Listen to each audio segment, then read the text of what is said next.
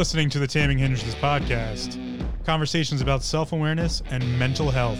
We talk about anything and everything on the podcast. Real experiences, real life. Come get triggered.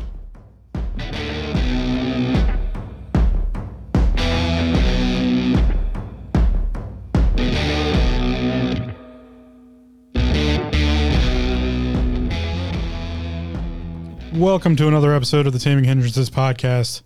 My name's Phil. I'm the host and creator of the podcast. And today's episode is entitled Chaos. I think as far as this podcast goes, I've learned quite a great deal of things, and I put them all together in episode 31, entitled Sequitur, which was talking about everything I've learned to this point in not only my life, but in doing this podcast about what makes up self-awareness and mental health. And to be honest, I really thought that was the conclusion. That was it. That was as far as I could go. But in thinking it over and in, taking some time to contemplate where this podcast has taken me, I've realized that if I were to call it the end, right? If I were to call it, okay, I did my thing, I did good enough, maybe people listened to it, maybe people didn't, where would I have left it? And I had left it at a point where it was an educational piece. Episodes, really episodes 2 to 31. The intro was the intro, that was episode 1. And I really didn't I didn't hit my stride until maybe, I'm going to say, episode 7, when I talked about reality. And that was kind of a culmination point for some of the earlier episodes. So I don't know.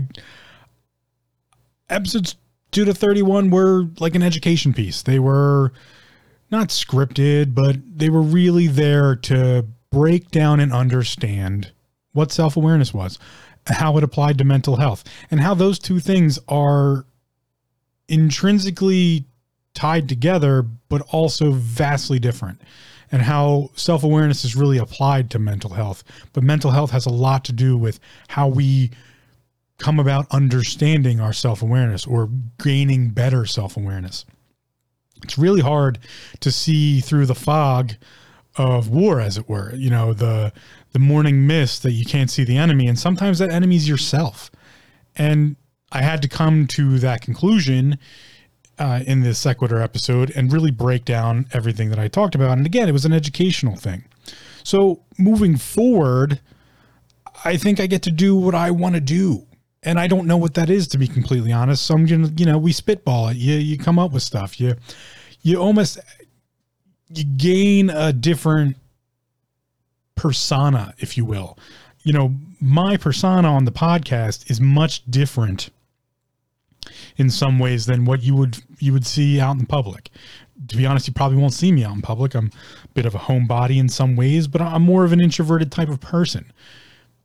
What you get on the podcast is more of me and my teaching persona, if you will. It's more of how I was when I was teaching martial arts, how I am when I'm interacting with my clients as a massage therapist, even the mentor role I take in some cases when I speak to individuals who have questions about metaphysics or just life in general.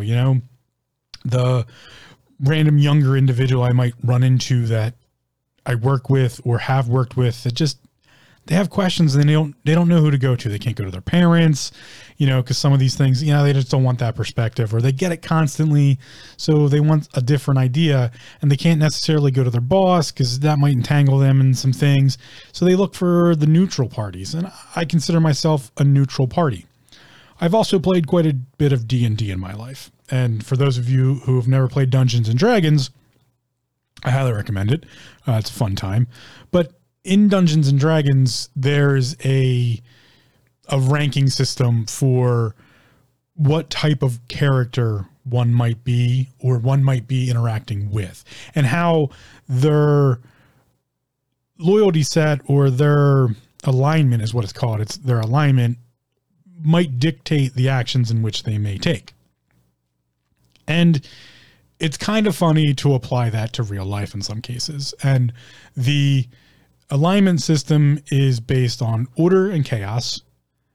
I'm sorry.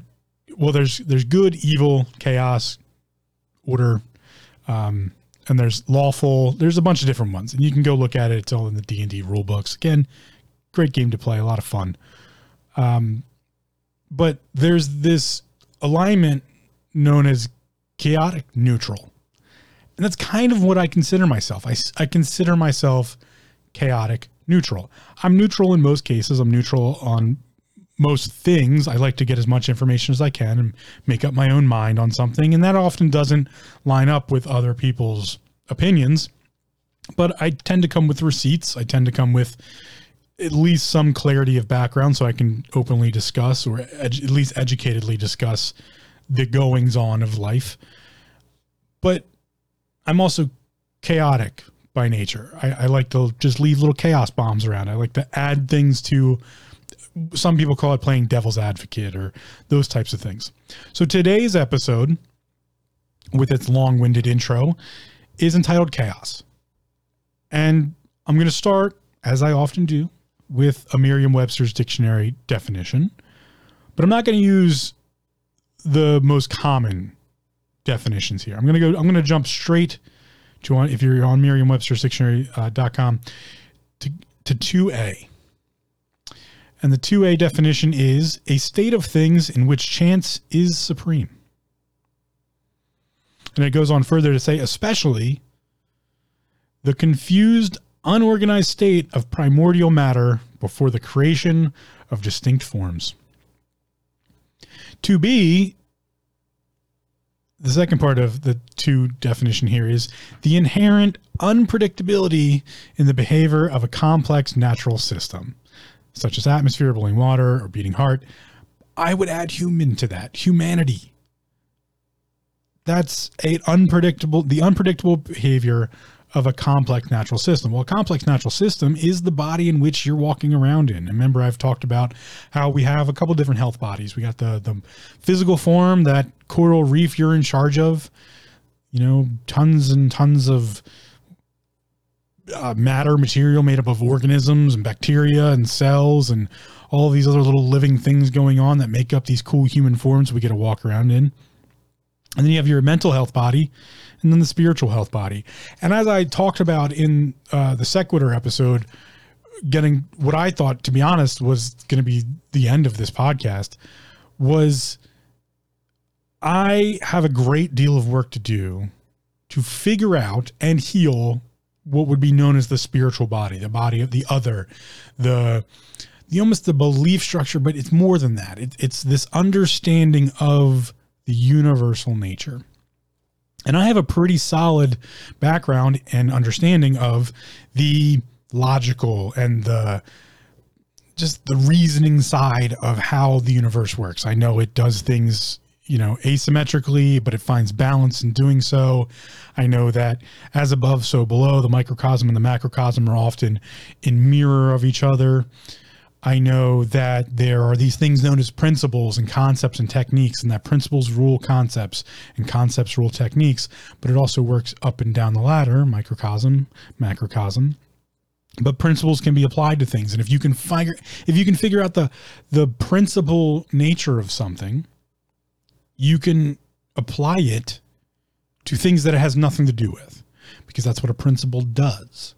So if you can find the principle conjugate pieces of reality, you can, understand how the universe works. One of those, I'm sure in some facet is magnetism, because we're not really taught exactly what magnetism is. I mean, there's people out there like Ken Wheeler, Theory of Apophysis on YouTube, and people like Boscovich, who wrote The Theory of Natural Philosophy, Heaviside, Faraday, Tesla. These individuals had a very good understanding of magnetism, and you can go read those things. And once you understand this principal idea of magnetism and how it works universally, you can start applying it to all sorts of different things. I, in my practice as a massage therapist, have now started to learn how to apply it to the bioelectric field of the body, and then understood that is what Qigong is. Qigong and Reiki, but specifically the idea of Qigong and the traditional Chinese medicine use of Qi as a healing structure, is this understanding of the magnetic fields, or not really magnetic fields, but the way magnetism is applied to the bioelectric field. You're like a giant magnet, essentially, but it's a very low-key magnet. And it's specifically designed to work with bioelectricity. And that bioelectricity is inherent in all things, every cell in your body. Think Star Wars, think, the Force, those types of things. It's a natural function of human life. And I would argue of other, life. I think this is part of what, and I'm just throwing things out there at this point, but I think this is part of how animals understand our grief and understand our emotional states. When the dog or the cat curls up next to you because you're having a bad day, I think this is what they're feeling, what they're reading. I mean, we know birds see magnetism as far as actual magnetism, from North and South Pole, which oddly enough, if you didn't know, the world as a whole, the Earth, the North Pole is actually the South Pole, if you look at it as like our traditional understanding of magnetism, and thus, vice versa. So where does all this fit into chaos? Well, to me, chaos is a primordial factor. And I've talked about before how we have the procession, if you will, of the primordials. And the first, in my eyes, is chaos.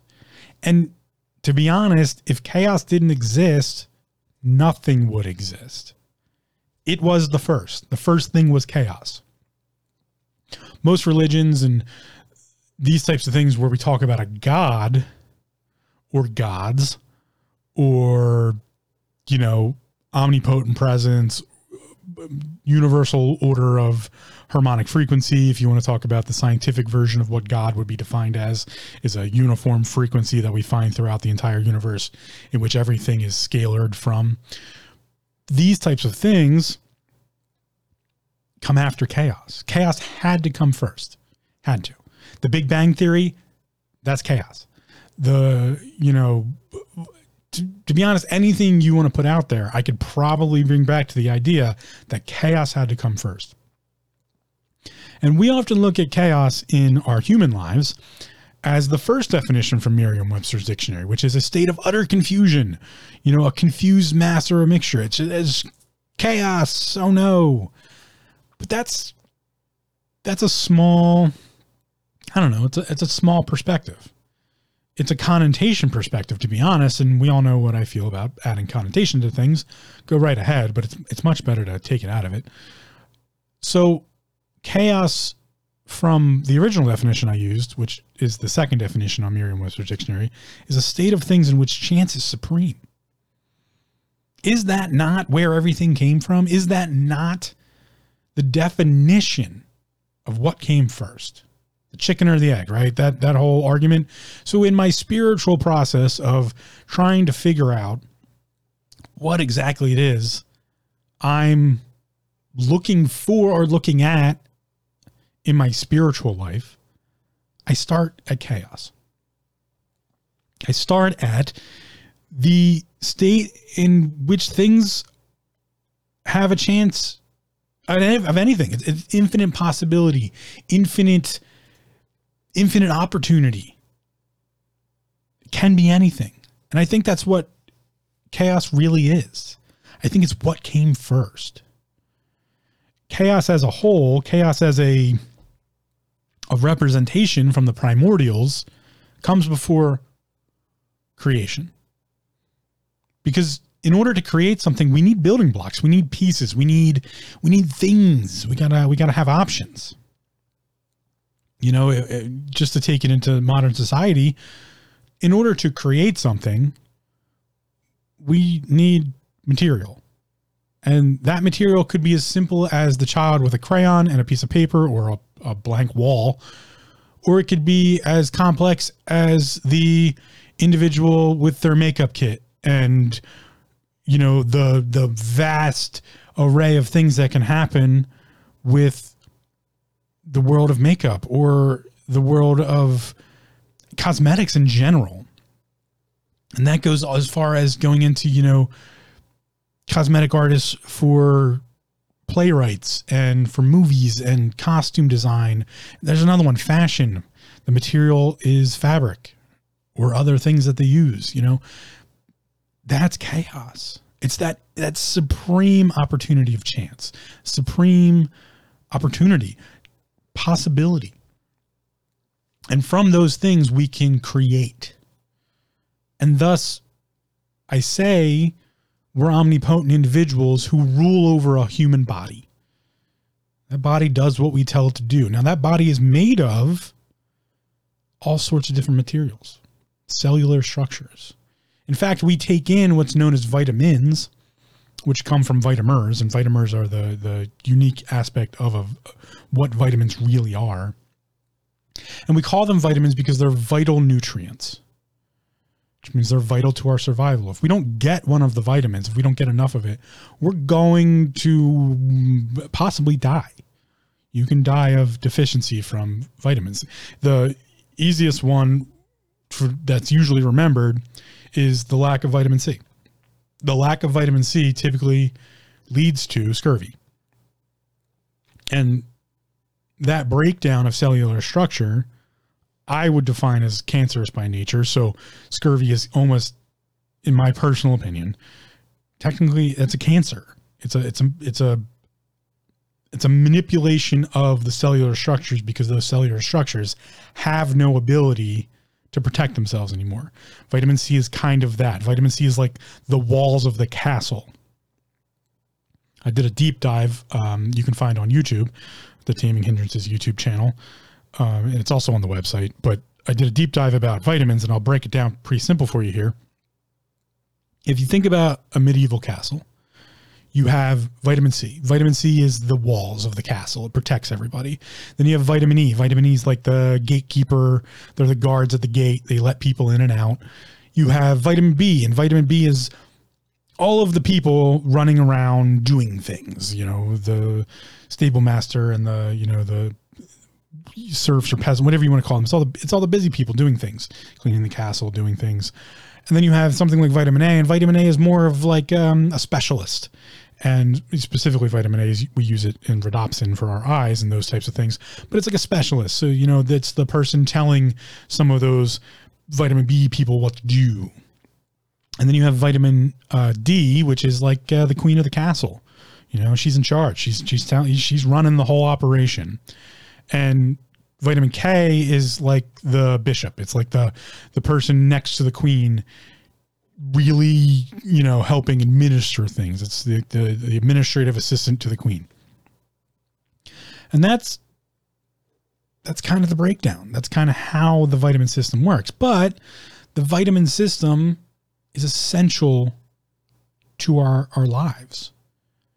So those building blocks, those pieces, that material is part of the world of chaos. Because if you think about it, isn't it kind of chaos? Like all these how do I, a cow eats some grass and gets these vitamin things, and then because how their stomach system works, they get the nutrients out of it, and then they deposit it some into their fat tissue, some into their muscular tissue, and then the person consumes that. If you're not a eater of animals, I understand, whatever. I'm not getting into that argument right now, but same thing from vegetables. The vegetables take in sunlight and they create a nutrient structure. They pull minerals out of the ground and then they deposit them into their fleshy tissue. And then we eat those too. And it's chaos. It's chaos. There's just all these materials everywhere. And we're building things out of them. We're creating things out of them constantly. But it has to start with chaos. So after chaos, we have creation, and creation is the using of all these important building blocks or materials, or whatever you want to call it, that chaos provides us. And after something's created, we order it. That's the next on the list. You have chaos, creation, order. And order is exactly that. It's the ordering of all these created things. Call Maria Kondo. She's very good at it.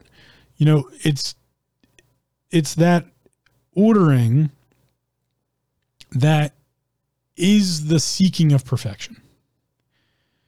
once something's so uniformly ordered, and the body does this, the body, our little cells running around doing stuff for us that we don't even think about. Like, we just think, hamburger face.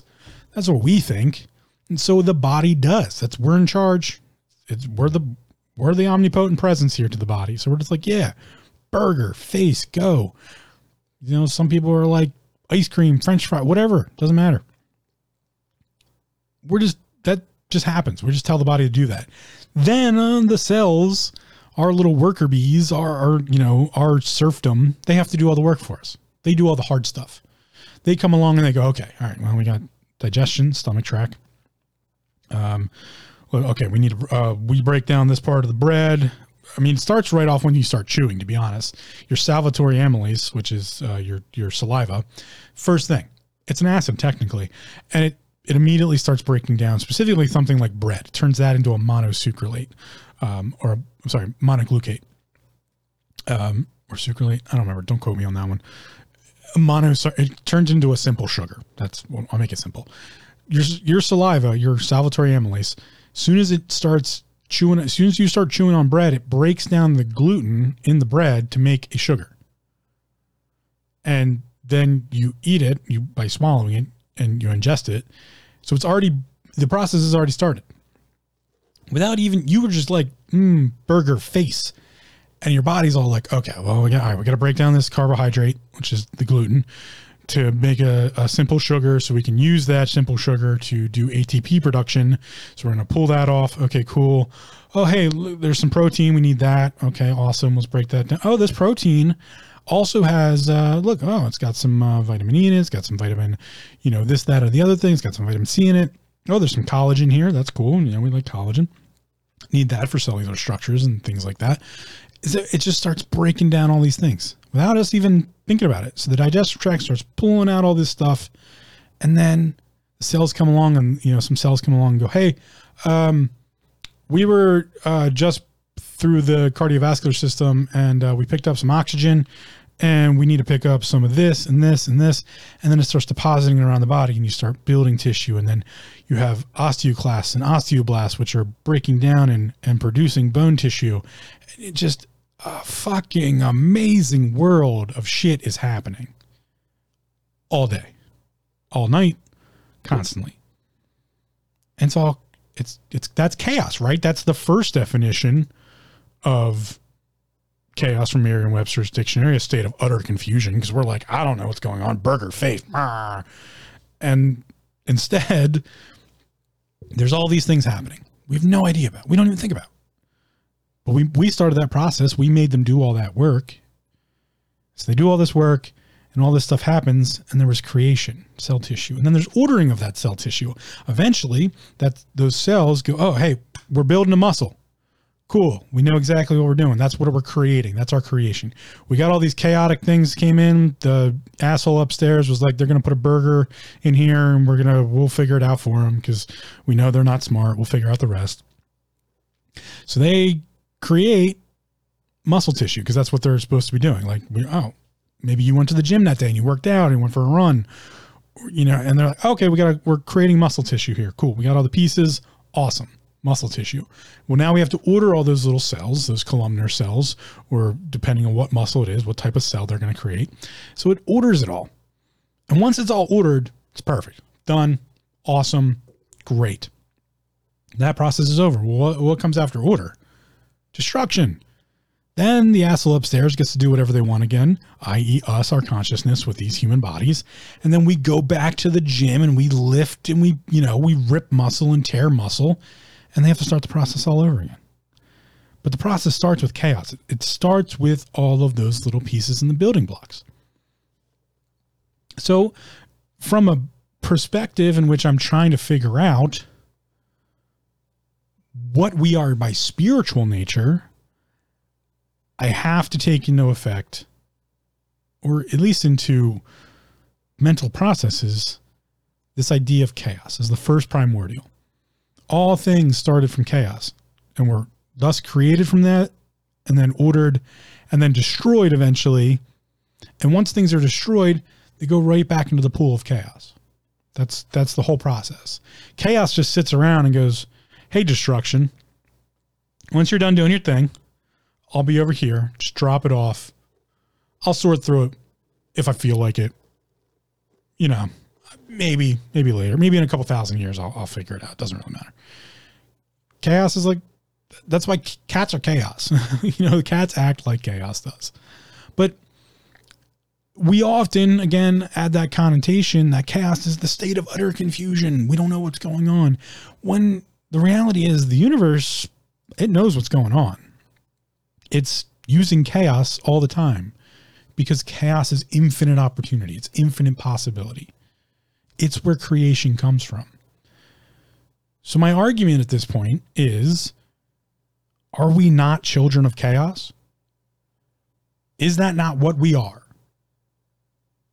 And if you have a belief in a god or gods or some sort of evolutionary structure, if you don't want to go with the spiritual God idea, that's fine. Whatever your structure of belief might be. Logically and through reason, inference, my previous sequitur, are we not children of chaos? And does not that omnipotent presence, if you want to call it God or gods or whatever you want to, any other higher being or more evolved idea that you want to believe in, again, I don't care what you believe in, is that not a controller of chaos? Is that not someone that can shape chaos and thus bring about creation? And do we not do that in our lives all the time? So I find most people they're victim to chaos in their minds. They believe that they have no control, right? Isn't that why we often go seek out some sort of spiritual meaning or belief? Wouldn't that be the starting place to, where our minds begin at? Is it not looking for what is controlling chaos and how I can get out of this rat race that is chaos, and things are just chaotic everywhere. I don't know what's going on, this confusion state. When in reality, chaos is the greatest thing that ever existed. Chaos is what gives you the ability to live, to have a human experience. Chaos is ever present, and without it, we wouldn't be present. We wouldn't be able to exist without it. If there were no more opportunities, no more materials, no more building blocks, no more things we didn't understand, no more questions. Because chaos works in that realm too. It's not just material, it's everything. If there were never any new thoughts, and by new thoughts I mean no one had another question, there could never be any more answers. And thus we would be fully ordered. We would have created everything. Everything would be fully created. We would have run out of materials. And at that point, we would have ordered everything so perfectly. Would have taken anthracite and created diamonds, because anthracite is coal. We would have taken coal and created diamonds. And they would be flawless. They would be perfect. They were completely ordered. Magnificent. And then what do you got? What's left? Nothing. So if there was no chaos, destruction wouldn't have to come around. Destruction would be like, hey man, I'm staying out of this one. You guys did a great job. Chaos doesn't need anything. I'm taking a break. And that's it. That's stagnation. There's nothing after that. Some might refer to that as death. That may be death. So if that is the cycle and destruction just says, no, I'm staying out of it, then we have no more chaos. And without that, we have no more life. That's it. All life. Everywhere. Even on planets with life that we haven't even discovered yet or know nothing about. Alien races, if they exist. The gods themselves, be them yours or another's. It all stops. Full stop. Period. Done. Sun just stops moving, stops doing what it's doing. It's over. That's a world without chaos. So again, I go back to the idea that I have to look at this from the perspective of we're children of chaos. That's what humanity is. We're children of chaos. Now, the wielders of that chaos is often what we look at as our spiritual inferences. God, omnipotent presence, chair, doesn't really matter. Whatever that belief structure is. So it also begs the question, should we know? Should we really know? Should there be an answer? Because if there's an answer to who that wielder is, what that wielder is, the exactness of that wielder, wouldn't that order it and wouldn't that destroy it? And then we got to figure out a whole new thing. I mean, that might work for some people. I don't know, but I don't know if it'll work for everybody. So it's one of those toss-up questions. So instead of getting into all of that and me trying to come up with, and I've done this my entire life, really. I've studied multiple religions. I was raised one way. I learned other ways. I've been in and out of churches, and I've tried a lot of methods. Is what I call it. They're methods, and I'm left with what's before all that. If I get rid of that conversation, right? And not that that's not a good conversation, but if I get rid of it, if I peek past what we consider the beginning, which is creation, and I look to what comes before creation, I'm left with chaos. I'm left with the idea that chaos came first. Well, what does that mean for? I don't know. I don't know what that means. And to be honest, sometimes it bothers the shit out of me. And I don't mean it to belittle anyone who comes from the perspective that creation is first. And, the entire Christian community works off of that. It's that in 7 days, God created, and then on the seventh day, God, 6 days of creation, and then God took a break. I'm oversimplifying. I'm not trying to make it light of. I highly respect people who have faith. Again, I've said this many times. I'll continue to say it. I'm not a big fan of organized religion, specifically dogma. And I'm not a big fan of someone telling you what to believe. You have to figure that out for yourself. That should be the first conversation we've ever have with children as far as it comes to faith. Everyone should be sat down and told, hey, you got to figure this out for yourself. Never, ever, ever let someone else tell you what you have to believe. Not what you have to. What you can believe, absolutely fine. Have all the conversations in the world. But never what you have to believe, because that's completely up to you. You are a child of chaos. You're a creator. You might not wield the same amount of power we often refer to as the gods having wielded or wielding, but you're like a little baby god, like a little demigod. You're wielding your omnipotent presence over your body all the time. Constantly. Now, it's absolutely fine if some people like to be subservient to an idea greater than them. That's called faith.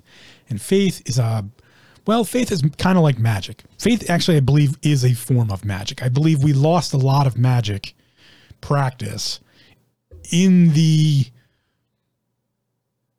I don't honestly know how to say this correctly, so I'm gonna fudge through it a little bit. I believe we lost a lot of magic practice in what faith took on as an opportunity, and then was coerced into later. I believe there was a lot of magical practice in the world, and that magical practice was of the ideology of faith and how faith works, but then ideology was applied on top of it. I hope that makes sense. That dogma and the person sitting there telling you that you have to believe this because I have a sword and I will kill you if you don't. That was applied on top, and that's dogma, and that's organized religion, and that's people not being comfortable with others believing something different than them or having faith in something other than what they have faith in. That's a bad world. And we've lived in that world ever since. I mean, that's the nature of humanity in some cases. That's us being very poor at understanding chaos, which is why I'm talking about chaos. I think we need to understand it more. We need to have a better idea of it. That chaos is the opportunity. Chaos is the supreme chance, the infinitely big or just infinite possibility. That's chaos. And by pigeonholing chaos into specific designed ideas of faith and belief and those types of things, we eliminate a whole world of possibility. And thus, we kind of take a chip out of chaos a little bit. Chaos is going to get it back. We gave it right back to it. But in some ways, that gives chaos more power. And when you give chaos too much power, things get out of balance. I'm a big believer in chaos as a force. But if you give it too much power, it's going to wield it. It's chaos. So how does it wield it? Well, it fucks with us constantly in weird ways. And I often find that we have a whole world of methodologies known as divination or divining features to better understand chaos. I believe that's where the practice of tarot came from. The tarot cards tell a story about the fool and how the fool goes on its travels to learn its lessons. The fool is on a path or an adventure to better understand itself. Tarot is almost the story of gaining self-awareness. The fool goes and tries to learn to be self-aware. Ultimately, the fool always fails. And thus, the process starts over again. It's almost the story of reincarnation. But each time, the fool gains more and more. That's an understanding of the cycle that leads to chaos and comes back to chaos, starts from chaos and comes all the way full circle.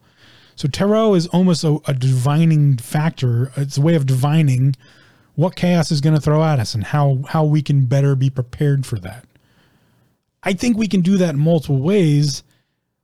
One of those is to have a faith, to have a belief in a religion, to study the Bible or study the Quran or study, the Talmud, to pick any canon, to study even the Bhagavad Gita, to study that, or, to study the Mahayana, the Vishnu, the greater or lesser canon, even just to study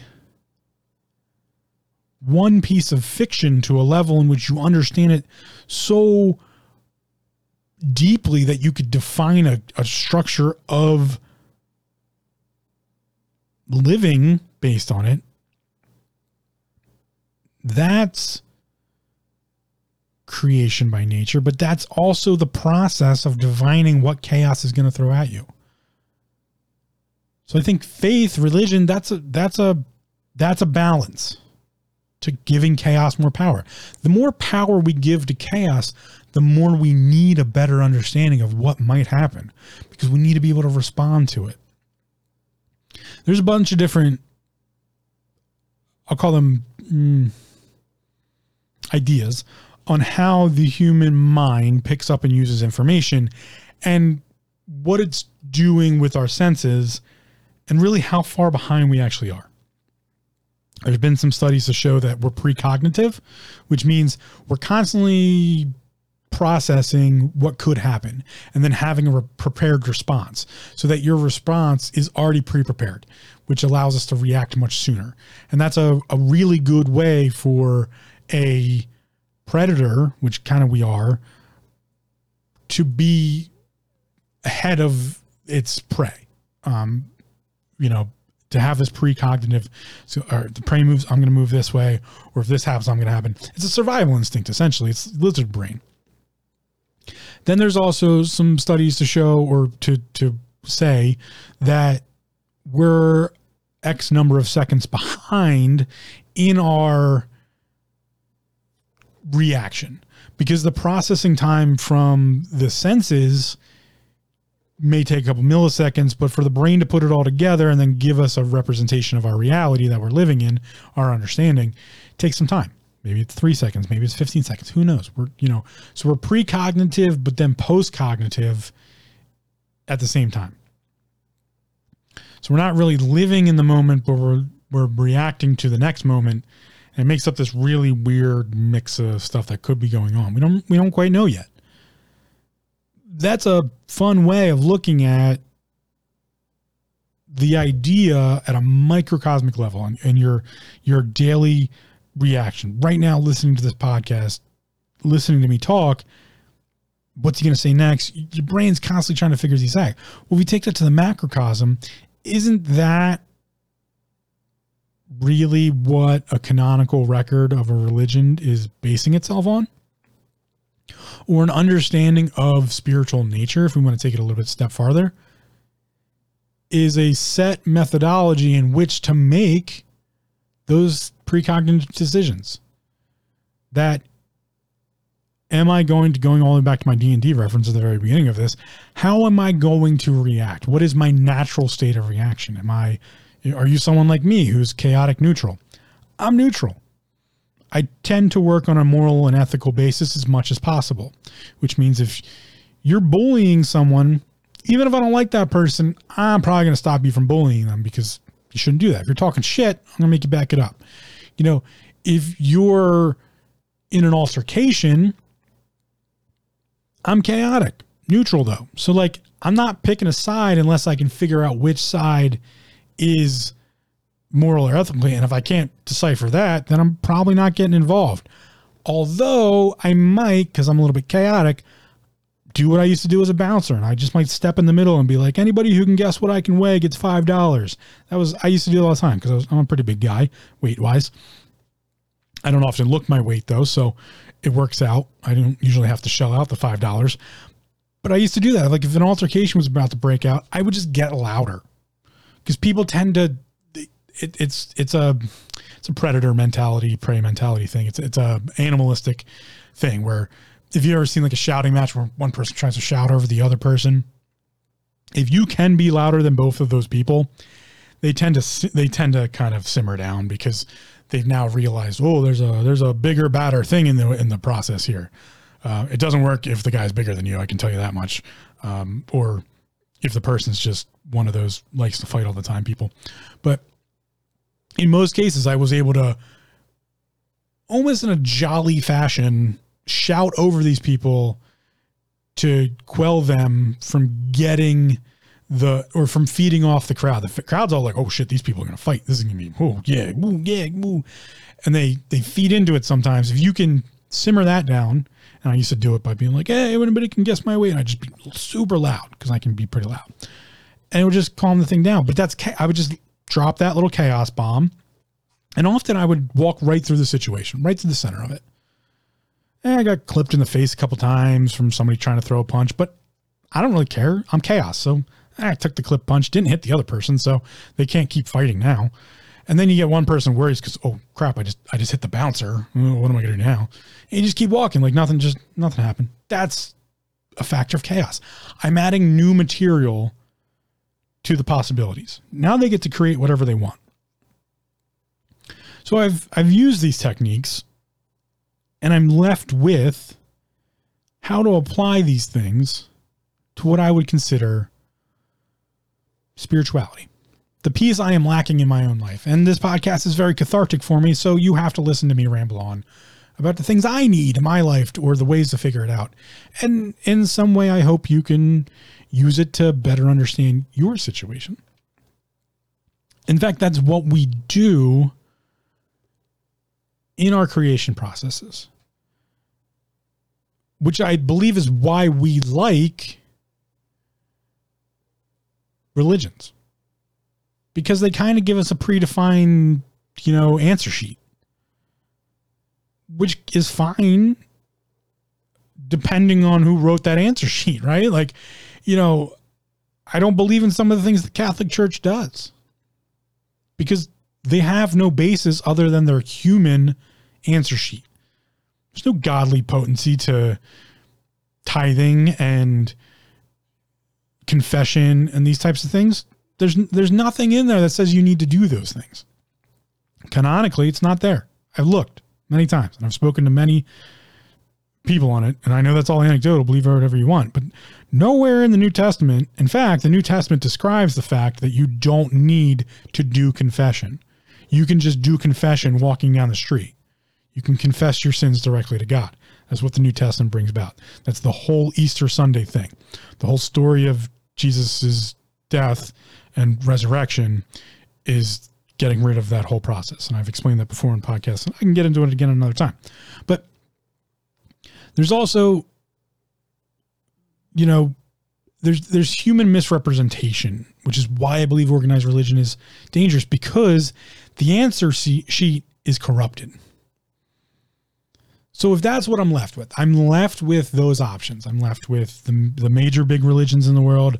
I'm left with the smaller religions that are in their own right slightly corrupted because maybe they're trying to mash too many things together, or they don't really have a defined system of practice.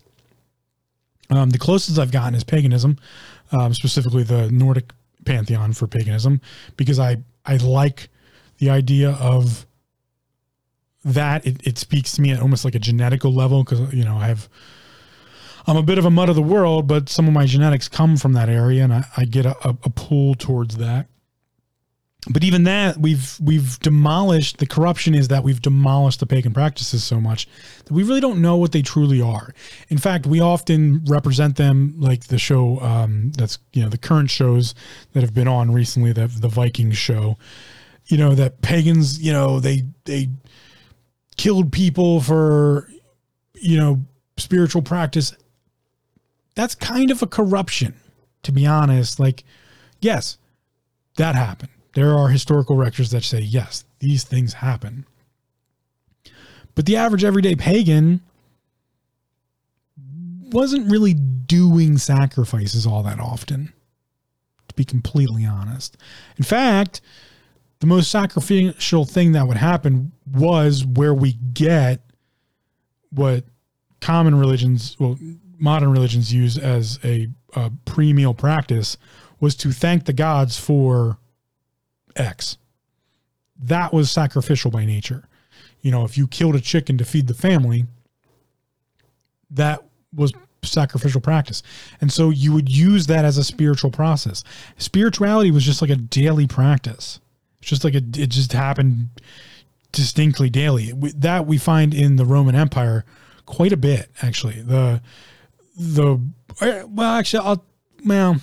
corrupted it quite a bit too, but I would say there's really no pure representation, but a really good representation would be the Greek pantheons, and how Greek worship of their pantheon was an everyday practice, so much so that there really was a god for everybody. The farmers had the god of harvest, the craftsmen had the gods of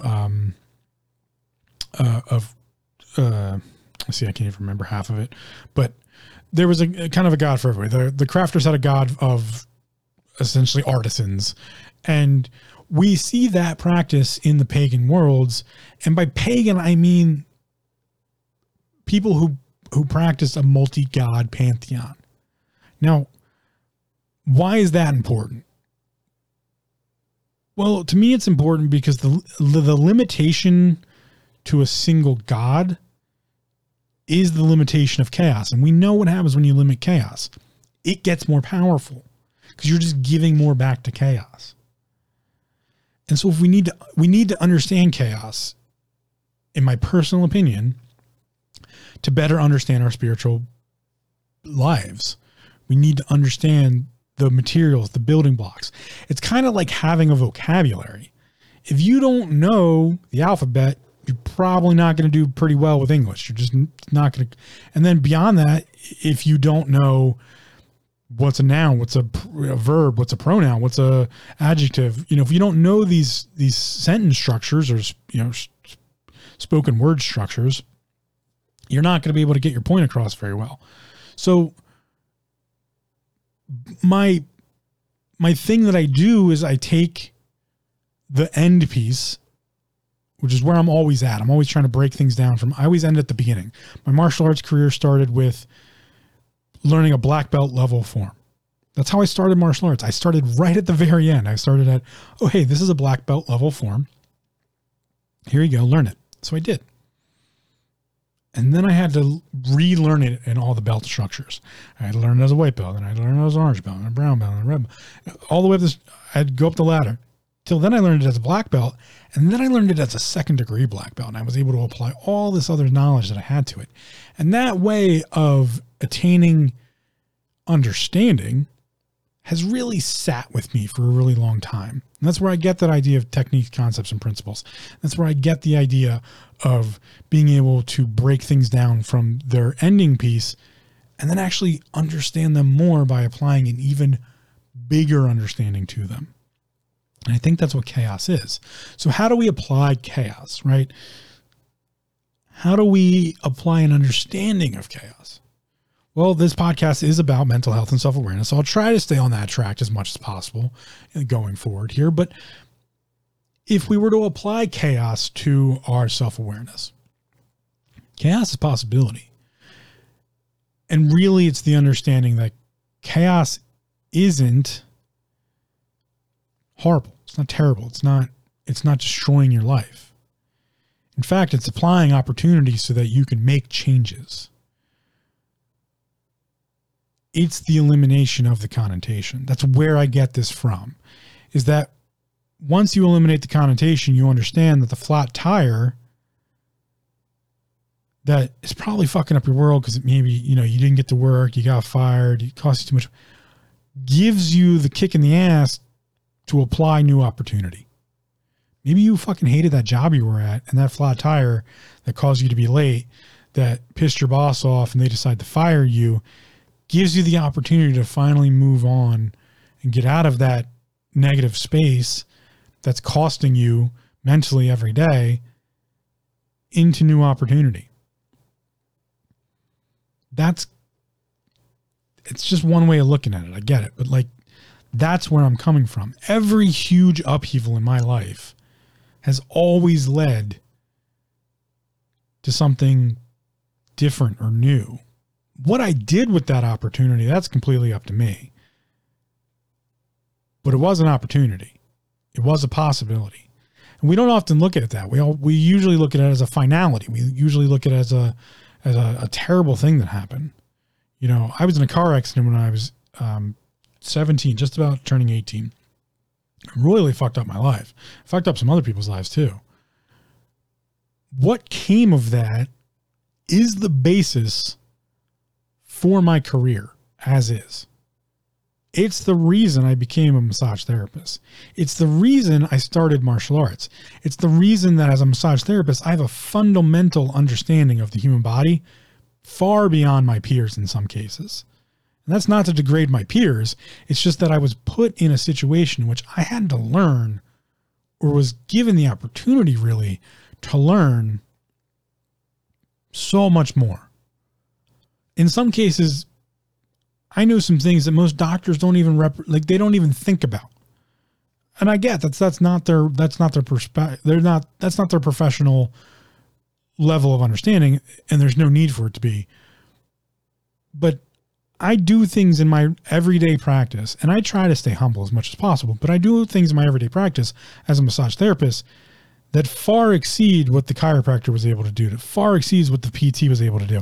And they've also done things that far exceed what I'm able to do. It works vice versa, but I'm given that ability as a massage therapist outside of my peer structure because I went through a shitty car accident where I broke my femur and had to literally learn how to walk, how to jog again, how to run again. Doctors said I wouldn't be running for years because of how the surgery went and these 2 pins that I had in my knee and how they were ripping apart my ACL and my TCL and to be honest, they were really wearing down my IT band and the connection to my knee. So yeah, I could get them out, and I did. But overall, my leg was fucked up. Couldn't squat down, couldn't kneel. And I had to learn how the human body works in order to undo all that. I went through a whole repatterning system and went from 310, 315 pounds in high school, which is when the accident happened, my senior year of high school, to 210, doing handstands, doing front flips, forward rolls, high kicks, jump kicks, all sorts of crazy martial arts stuff in the matter of a couple years. That opportunity was given to me from a fucking terrible car accident which ruined 2 other people's lives.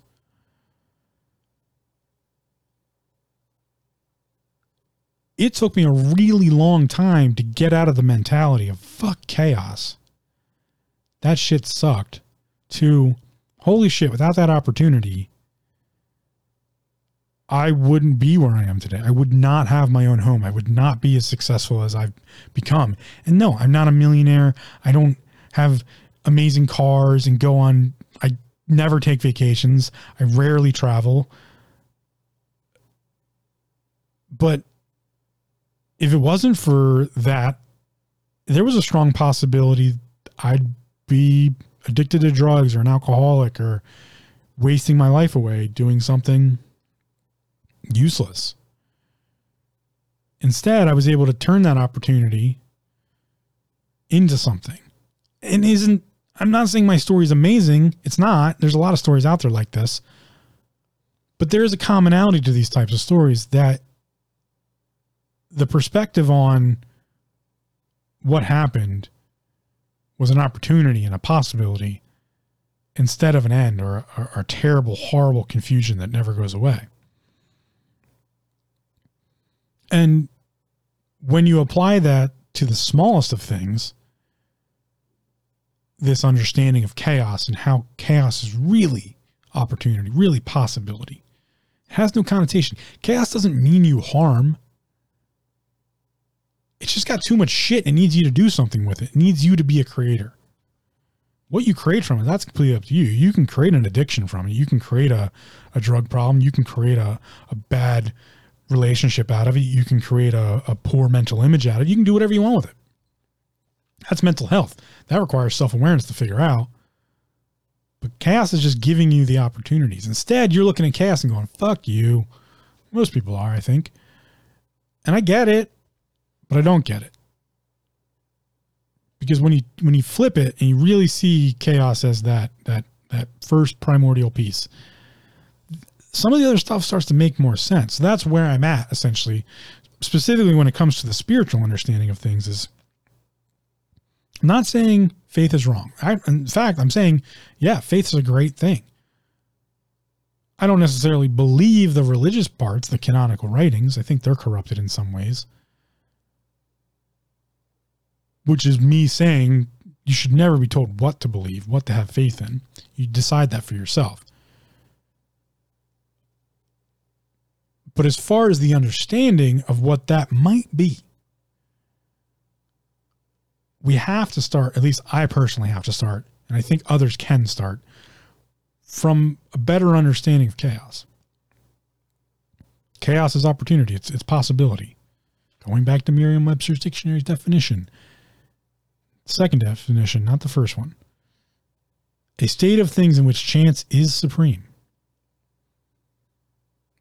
The confused, unorganized state of primordial matter before the creation of distinct forms.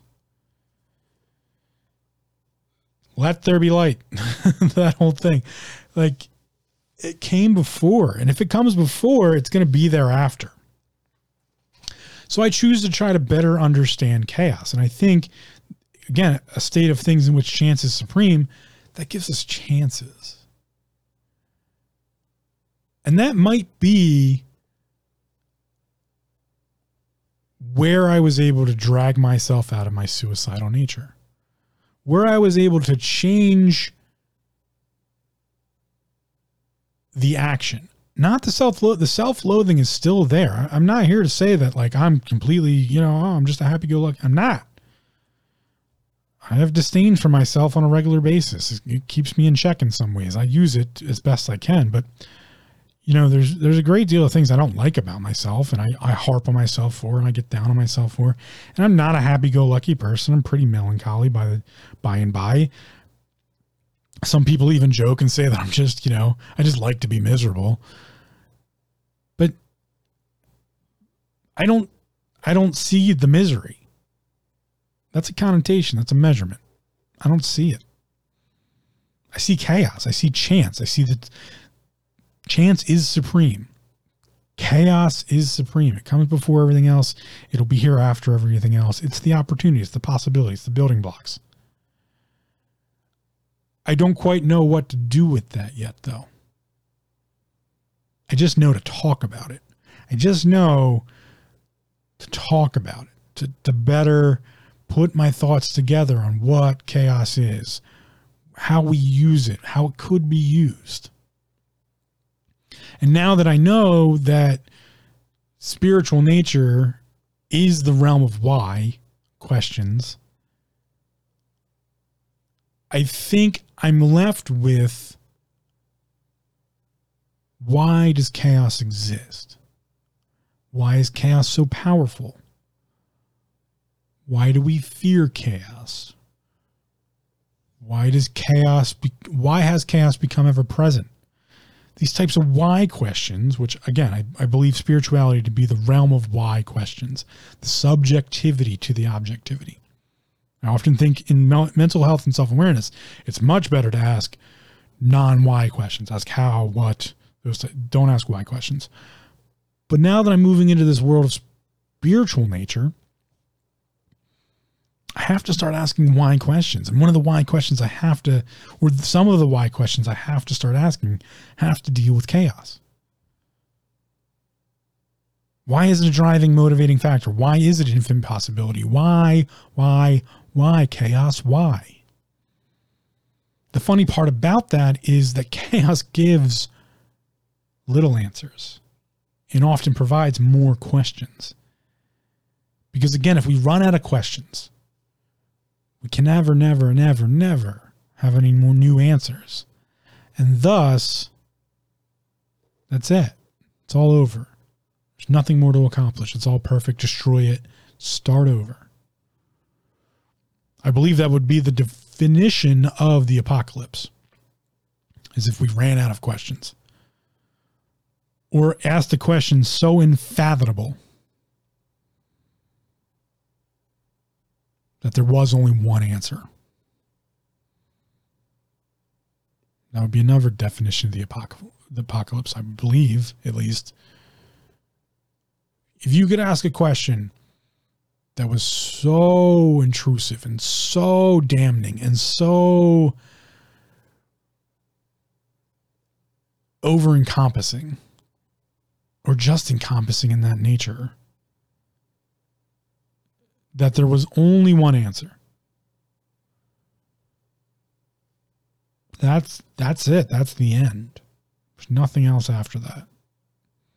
Because that would destroy things to a level. The amount of destruction that would have to come after that ordering. Remember, chaos, creation, order, destruction. If you created a question so in-depthly human that we all only had one answer, you would have ordered things so perfectly that the only thing that could happen would be destruction of everything. So I don't quite understand why we have a problem with other people believing things that we don't. That's a spiritual question. Why? Why do we have such a problem with other people having different beliefs? So much so that we just, for some reason, can't fathom that that's a possibility, and thus we have to act like that person can't exist. Their ideas can't exist. And I understand the complexity of that. I really do understand. I've spent hours upon hours just trying to mull over the possibilities that come into factor here. But that's chaos. That in which chance is supreme. I think one of the greatest problems in today's society is that we limit the chances. We limit the possibilities. We can't fathom that someone else would believe something different than us. And thus we must destroy that person. Be it politically, in media, socially, anything. That you have politicians that are on one side of an aisle and on a different side of an aisle, and the only fathomable response to a differentiation of opinion is that person's the fucking evilest thing. Oh, you're a Nazi. And that's where we start the conversation. Holy shit, how close are we to the apocalypse? We're this close. We're this close that the only answer to the question is the farthest realm from the truth. We don't give a shit what the truth is anymore. We don't care. Doesn't matter. We just want people to believe what I believe. I can't deal with other people having different beliefs than me. Can't deal with it. Nope. You know what the last time this happened was? On a great scale, on a grand scale that changed the world. Not World War II. That wasn't it. That was a whole bunch of people agreeing one person's belief structure was fucked up and we couldn't let that spread any farther because that was some genocide shit. And that's not the way the world was supposed to go. That's different. That was a defined conversation and structure in which we all decided, whoa, wait a minute, hold on. Hold up. No, this can't happen. No, the last time in which the conversation started from the perspective of, I can't deal with the fact that someone else has a different belief than me. Not that my beliefs are right. This is different. Hitler believed his beliefs were right and he wanted to impose his beliefs upon everyone else. That was his perspective he was coming from. And we all agreed, well, everybody else agreed, no. The world agreed, no. We're not going to let that happen. And I'm oversimplifying as I always do, but to make the point, the last time the conversation started from the perspective of, I can't deal with the fact that somebody else has a different belief than I do, is known as the Crusades. It wasn't about applying the Christian religion to everyone else. It was that the rulers of the Christian faith and religion specifically, couldn't deal with the idea that someone else would have a different belief. That got us the Crusades. And thousands upon thousands of people were slaughtered for no fucking reason other than xenophobia and bigotry. We just couldn't deal with the Muslims existing. The Christian faith couldn't deal with the Muslims existing. Because they didn't understand it. And, fast forward throughout history, that never went away. Most belief structures are based on a religious canonical writing of a text substructure that has nothing to do with the faith in which someone practices. The truest form of the Muslim faith is very peaceful. Not very inclusive, but pretty damn peaceful. But just like everything, it gets corrupted. And you have massive differentiation of understanding of canonical writing, which gets you zealotry and gets you I don't even know if I have a good enough word to describe it. Fanaticism, these types of things, but even that's not quite strong enough. Ignorance, really, willful ignorance. But that stems from that idea of I can't deal with the fact that someone else could possibly believe something different than me.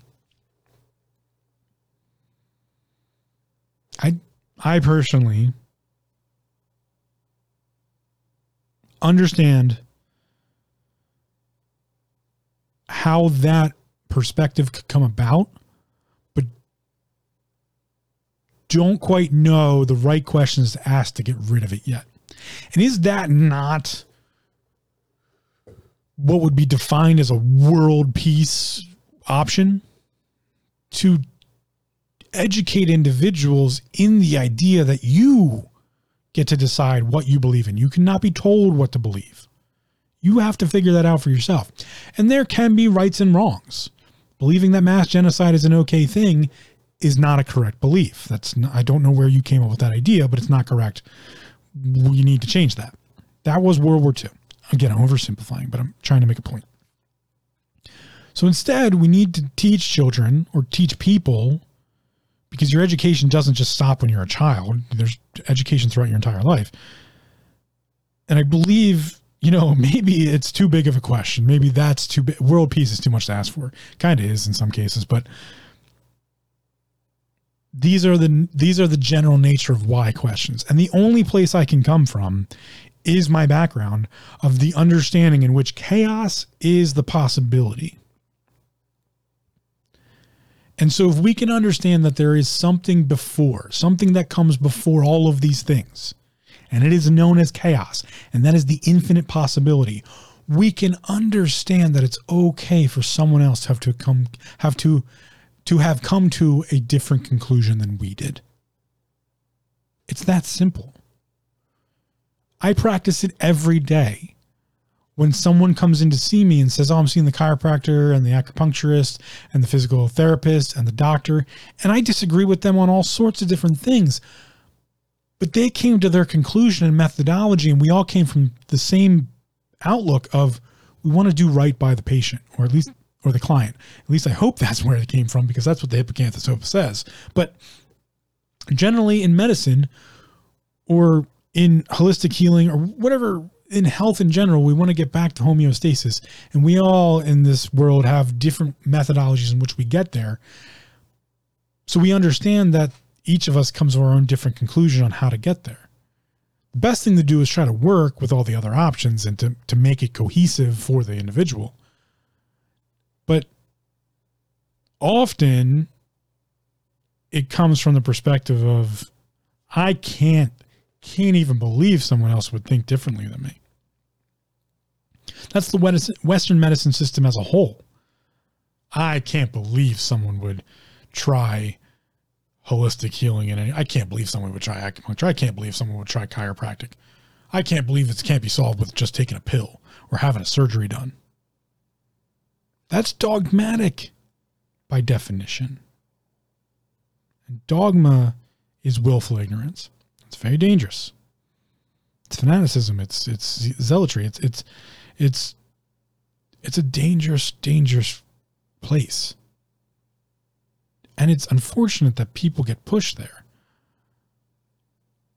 So instead of damning them, I kind of have to ask, what happened? Why did you go so far down this path that you believe there's no other options? What drove you there? How did you get here? Why is this happening? That you believe that there's no other options. Because if you can start to ask those questions and start to really answer those questions, you could change the world. You could also change your world. You could change your relationship with chaos. And I'm here to tell you, I did it. And it's not going to lift a great weight off your shoulder. I mean, it might for you. Your way of life is different than mine. Your depression is different. I can't understand. I don't understand. It's not a bad thing, though. As I've said many times about how depression, in my eyes, works. It's uniquely how you view the world. And I can't understand yours, and you can't understand mine. And we got to stop saying I understand. We can't. But we could all try to understand chaos a little bit more. Take it from a different perspective. Get rid of some of the connotation. Have better conversations on it. And thus we can start asking some very big and deep questions that might change our lives or change others' lives. I don't know. It's all possibility. It's infinite possibility. It's why I say we're children of chaos. I like to say I'm a child of chaos. Those who learn to wield chaos, or those who learn to read chaos, have a peace about them. Have a calm. They're that that wise person in the crowd, that calm person in the crowd. These are the wielders and the understanders of chaos. Those people you've seen or met or hear of that things just don't faze them. Or, you know, maybe just generally good things just kind of come about. Maybe not, you know, like Publishers Clearinghouse $1 million checks, but like they were one step away from the accident. But they weren't in the accident. Luck is a factor of chaos. I always like to wait to the end to bring out one of the big things I'm going to say. Luck is a factor of chaos. Luck is an understanding of chaos. It's a subconscious, almost a deeper understanding, a very, very deep level of understanding. But I believe that's what luck is to be. Luck is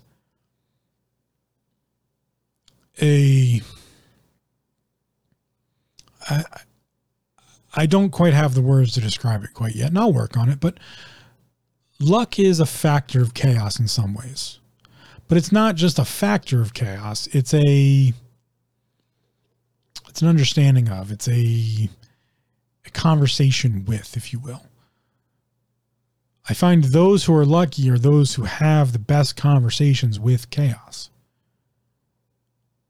Because they don't think themselves to be lucky, but they do understand that in different perspectives they are. And it's what they do with that. Some might call it dharma. Some people misrepresent it as karma. But luck is a conversation with chaos and an understanding thereof. I consider myself to be a very lucky person. Although if you look at the track record and the history, most people I think would disagree. Most people would be like, dude, like you used to be like completely suicidal, massive clinical depression, terrible shit happened all the time, sexual abuse in your childhood, broken home, physical abuse, then your own personal physical abuse, mental abuse, like, but I consider myself to be a lucky person. Or to have had luck. Because I could still be there. I could still be in that world. And that gets into a dangerous game of comparing your life to other people's lives. And like, I mean, I could be a starving child in Africa. Could be a starving child in the Middle East. I could be a Uyghur in China. I could be an Aboriginal in Australia, having my home taken away from me on a regular basis. I could, you know, all of these other terrible options, or what we consider to be a terrible option or a worse option than what I have, there could be so much more suffering in my life. Absolutely. So in some ways, chaos me, primordial me, quote unquote spiritual me, grabbed onto some luck and instead got this life and the opportunities that it has bestowed upon me. One of which is to have come to this almost unified idea of what self-awareness is and how to apply it to mental health, and to now be able to come from that basis and apply those theories, thoughts, ideas, and philosophies on spirituality, which I guess is where I go from here. Who knows? I really don't. Making it up as I go. Possibilities of chaos. But that's my conversation on chaos. And you know, I would challenge you to come up with your own understanding of what chaos is. Maybe you think chaos is the worst fucking thing in the world. That's up to you. You have to do something with that, though. I deeply believe that it's one of these pieces of things that we need to understand, these primordial ideas, chaos and creation and order and destruction. These are cyclical things. When we understand the cycles, it's kind of the deeper realm of this is to understand these cycles. There's cycles everywhere. That's almost universal. Well, it is universal. It's a principle. It's almost a law of universe of all these cycles that keep happening. And if you don't understand the cycles, you're just caught in the churn. You know, it's like the waterfall or the water, you just get caught in this churn, the riptide, those types of things. You're just going to get stuck in it. But they're cyclical. Tides come in, tides go out. There's, if you don't understand the cycles, you can't really make change happen. You can't really have understanding, or you just get caught up in the cycles, or you're at the behest of others. You don't get to have your own faith. You don't get to have your own belief structures because you're reliant on someone else for that at that point when you're stuck in these cycles and you don't quite understand that they exist. And chaos is the beginning of all cycles. It's the possibility. It's the state of things in which chance is supreme, Merriam-Webster's dictionary. So when chance is supreme, when chance is what's happening, there are chances. Infinite amount of them. They're just top level right in front of you.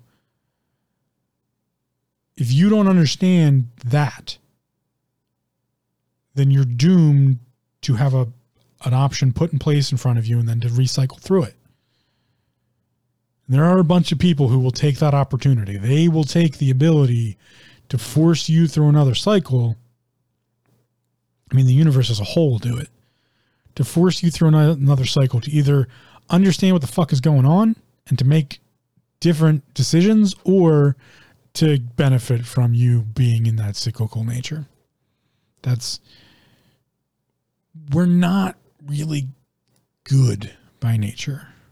We're just not. Humanity has at this point shown, I believe, that yes, we are children of chaos, but we do some bad shit with that chaos. And then we blame it on chaos. And chaos isn't the thing to blame here. That's my ultimate piece to add here at the end, is we got to stop blaming chaos. Chaos is a known factor by also being unknown. I get that's a little complicated, but chaos is going to be chaos. It's going to be infinite possibility, unending change, the driving force for change, and really, but chaos is the progression. It's the infinite progression. It's the non-stopping force. It just continues and continues and continues. And it's the transitory. It's the beginning of all cycles. First we have chaos, then we have creation, then we have order, then we have destruction, and we're right back to chaos to start the whole process all over again. Chaos is never going to stop doing that. So if it's a known idea that that's what chaos is going to do, we can't blame it. We can't blame the person. The person being shitty to their dog, or the person being shitty to their spouse, or the person being shitty to another country, or the person being shitty to the environment, you can't let them blame chaos. They don't get to blame chaos. We got to take that option off the table because chaos is a known factor, but it only becomes a known factor when you start to learn about it. Instead, what we do is we just blame shit on it. It's like, oh, chaos is chaos. Chaos is terrible. Look at Merriam-Webster's dictionary. The first definition is a state of utter confusion. A confused mass or mixture. That's the first definition. But then look at the flip here at the second definition. A state of things in which chance is supreme. The confused, unorganized state of primordial matter before the creation of distinct forms. That is a massive difference in definition as far as if we just look at the two that deal with confusion. 1A on Merriam-Webster's dictionary.com, a state of utter confusion. 2A, second part, the confused, unorganized state of primordial matter before the creation of distinct forms. Those are two huge differentiations of confusion. Massive. One is a human emotional state, the state of utter confusion, which is not to understand anything. The other is the infinite primordial possibility of all things. Isn't that God, by definition, cannot be understood? That's where I'm left spiritually. I believe in some weird human way, we have to define that. And we have to start in some way by not blaming chaos. Because if you blame things on chaos, you're blaming things on your God or gods or a force you don't understand. And if you do that, you're corrupting the other two health bodies. If you're just blaming the spiritual world for everything that's happening, and I've done this quite a bit in my life, I just blamed God or blamed the gods. If you just throw blame up there at the spiritual world, it starts to destroy the mental and physical world too. Because you lose some weird primordial understanding of things. You lose a connection to forces much greater and much bigger and much more powerful. Define them as you will. But if you're just throwing blame at chaos, you're blaming the wielders of chaos, which are gods or omnipotent presences. It's like blaming the sun for shining. I do that all the time. Fucking hate the sun sometimes, but because I have light sensitive eyes. Anyway. That's my poor joke at the end. But that's like, yeah, blaming chaos is like blaming the sun for shining. It's a known factor. Chaos is going to be chaos. It's going to do chaotic shit. We can't blame things on it. To take that to the microcosm, how much are you blaming on yourself? And how much are you pushing the blame off of yourself for? It's a conversation to have. The mental health and self-awareness side of things. Again, I'm transitioning here a little bit into the spiritual side of things, which also I believe is part of it's a higher level of self-awareness. Because you have to have all three pieces. And I think chaos is, well, it's infinite possibilities, so it's a good starting point to have infinite possibilities. So I'm starting with chaos. Where I'm going from here, I have no idea. But if it's infinite possibility, it's a great place to start. And it's also a great place to come back to when you feel like you're trapped or have nowhere else to go. Why not come back to chaos, to infinite possibility? That's where I got to at the very end when I was contemplating really how to end my life. I was fully planning out in 2019 my road to suicide. I was fully planning it out. Quit my accounting job, go back to doing massage therapy, which I did, but take that opportunity of massage therapy to pick out a location by taking some trips to where I wanted to die. And also at the same time, figure out all the different ways to sew up the loose ends. My debt, so no one had to deal with that. Sell the house, so no one had to deal with that. You know, all of these different things, I wanted to make it, my options were to make it as least impactful on everyone as possible, which also meant not having family, not having friends, having no real personal connections. Figuring out all of the financial pieces and putting it all into place, coming up with this grand plan, a single answer, one answer to the question of my life. Putting it all together, a grand plan, a single answer. If I had executed that, there were no other possibilities. There was only that option. I would have eliminated everything else. There was no longer any more possibilities. Fortunately, the lucky bastard I am, I discovered chaos and its possibilities and flipped the whole thing around, and thus didn't end up killing myself or going along with the plan in which I implemented a great deal of the plan. I just didn't end up committing suicide. Instead, I learned a massive amount about mental health and self-awareness. And I also learned a massive about myself and my ties to chaos. And how to better live life with it, in some cases for it, but ultimately in a world where possibilities exist. So instead of chaos being the ender of possibility, of fucking my life up royally constantly and blaming the universe over and over again for the flat tire, the self-pity, the shitty work environment, the bad pay, the feeling of loneliness, the never-ending bad relationships, both personally and sometimes in cases professionally. Instead of blaming the universe for all of those things and thinking it was chaos's fucking fault,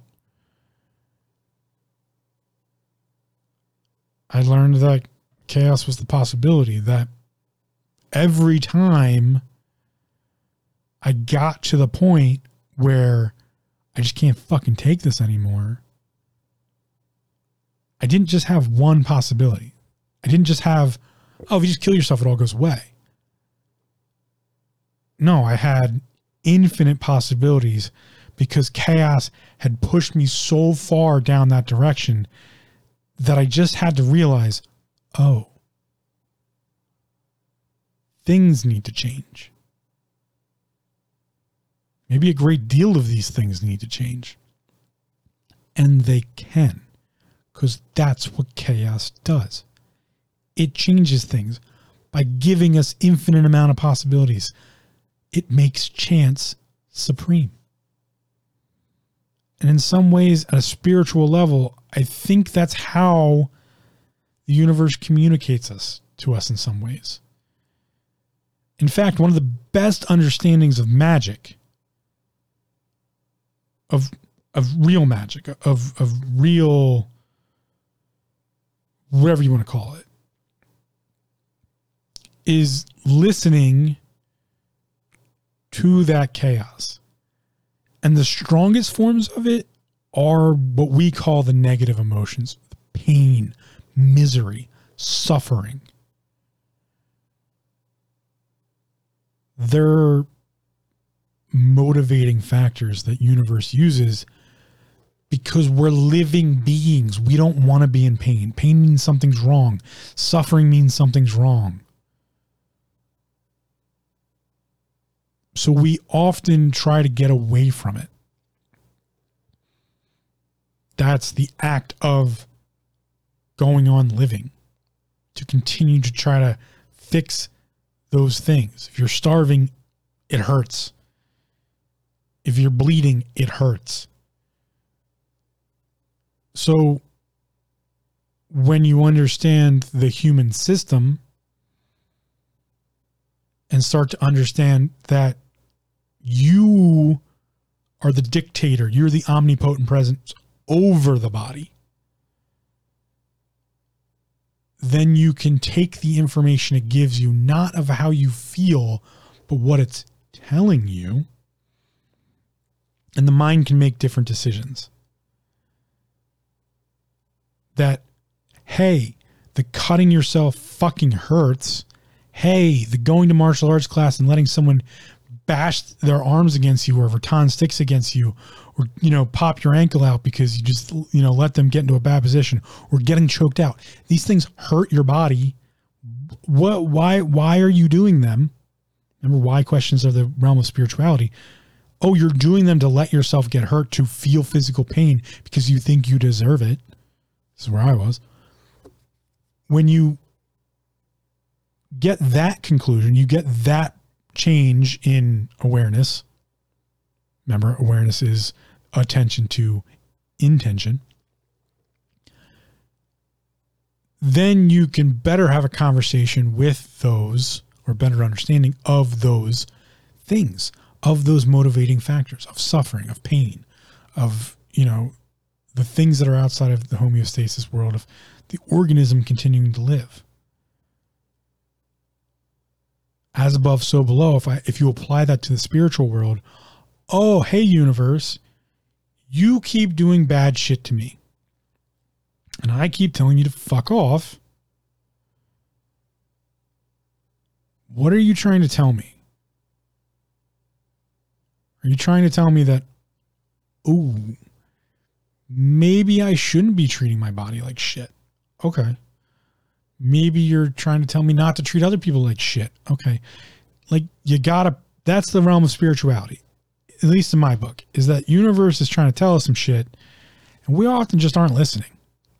So you got to figure out how you listen. And the first thing in my adventure here, my journey, is now understanding what I've understood the entire time, this factor of chaos, and to start listening to it a little bit more. I might not understand it. I might not get the message, but I can't just dismiss it. I gotta listen.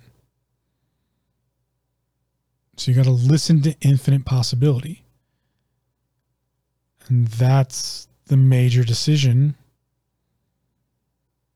Overall, I made it differently. It was a different kind of, originally it was a rebellious decision of mine not to commit suicide, that I believed reincarnation is the possibility, is what's going to happen, and that I would just have to do this shit all over again. I don't want to fucking do that. So I want to choose immortality by nature, physical immortality, to stop that from happening. So killing myself would only put me back in the cycle. Fuck the cycle. I don't want anything to do with that. So the decision then became, okay, well, we can't do that. In reality, in retrospection, being 20, hindsight's 2020, I was choosing to listen to chaos. I was choosing to listen to the possibilities instead of just deciding on one. Or that there was only one answer to all of the questions. Because that's never true.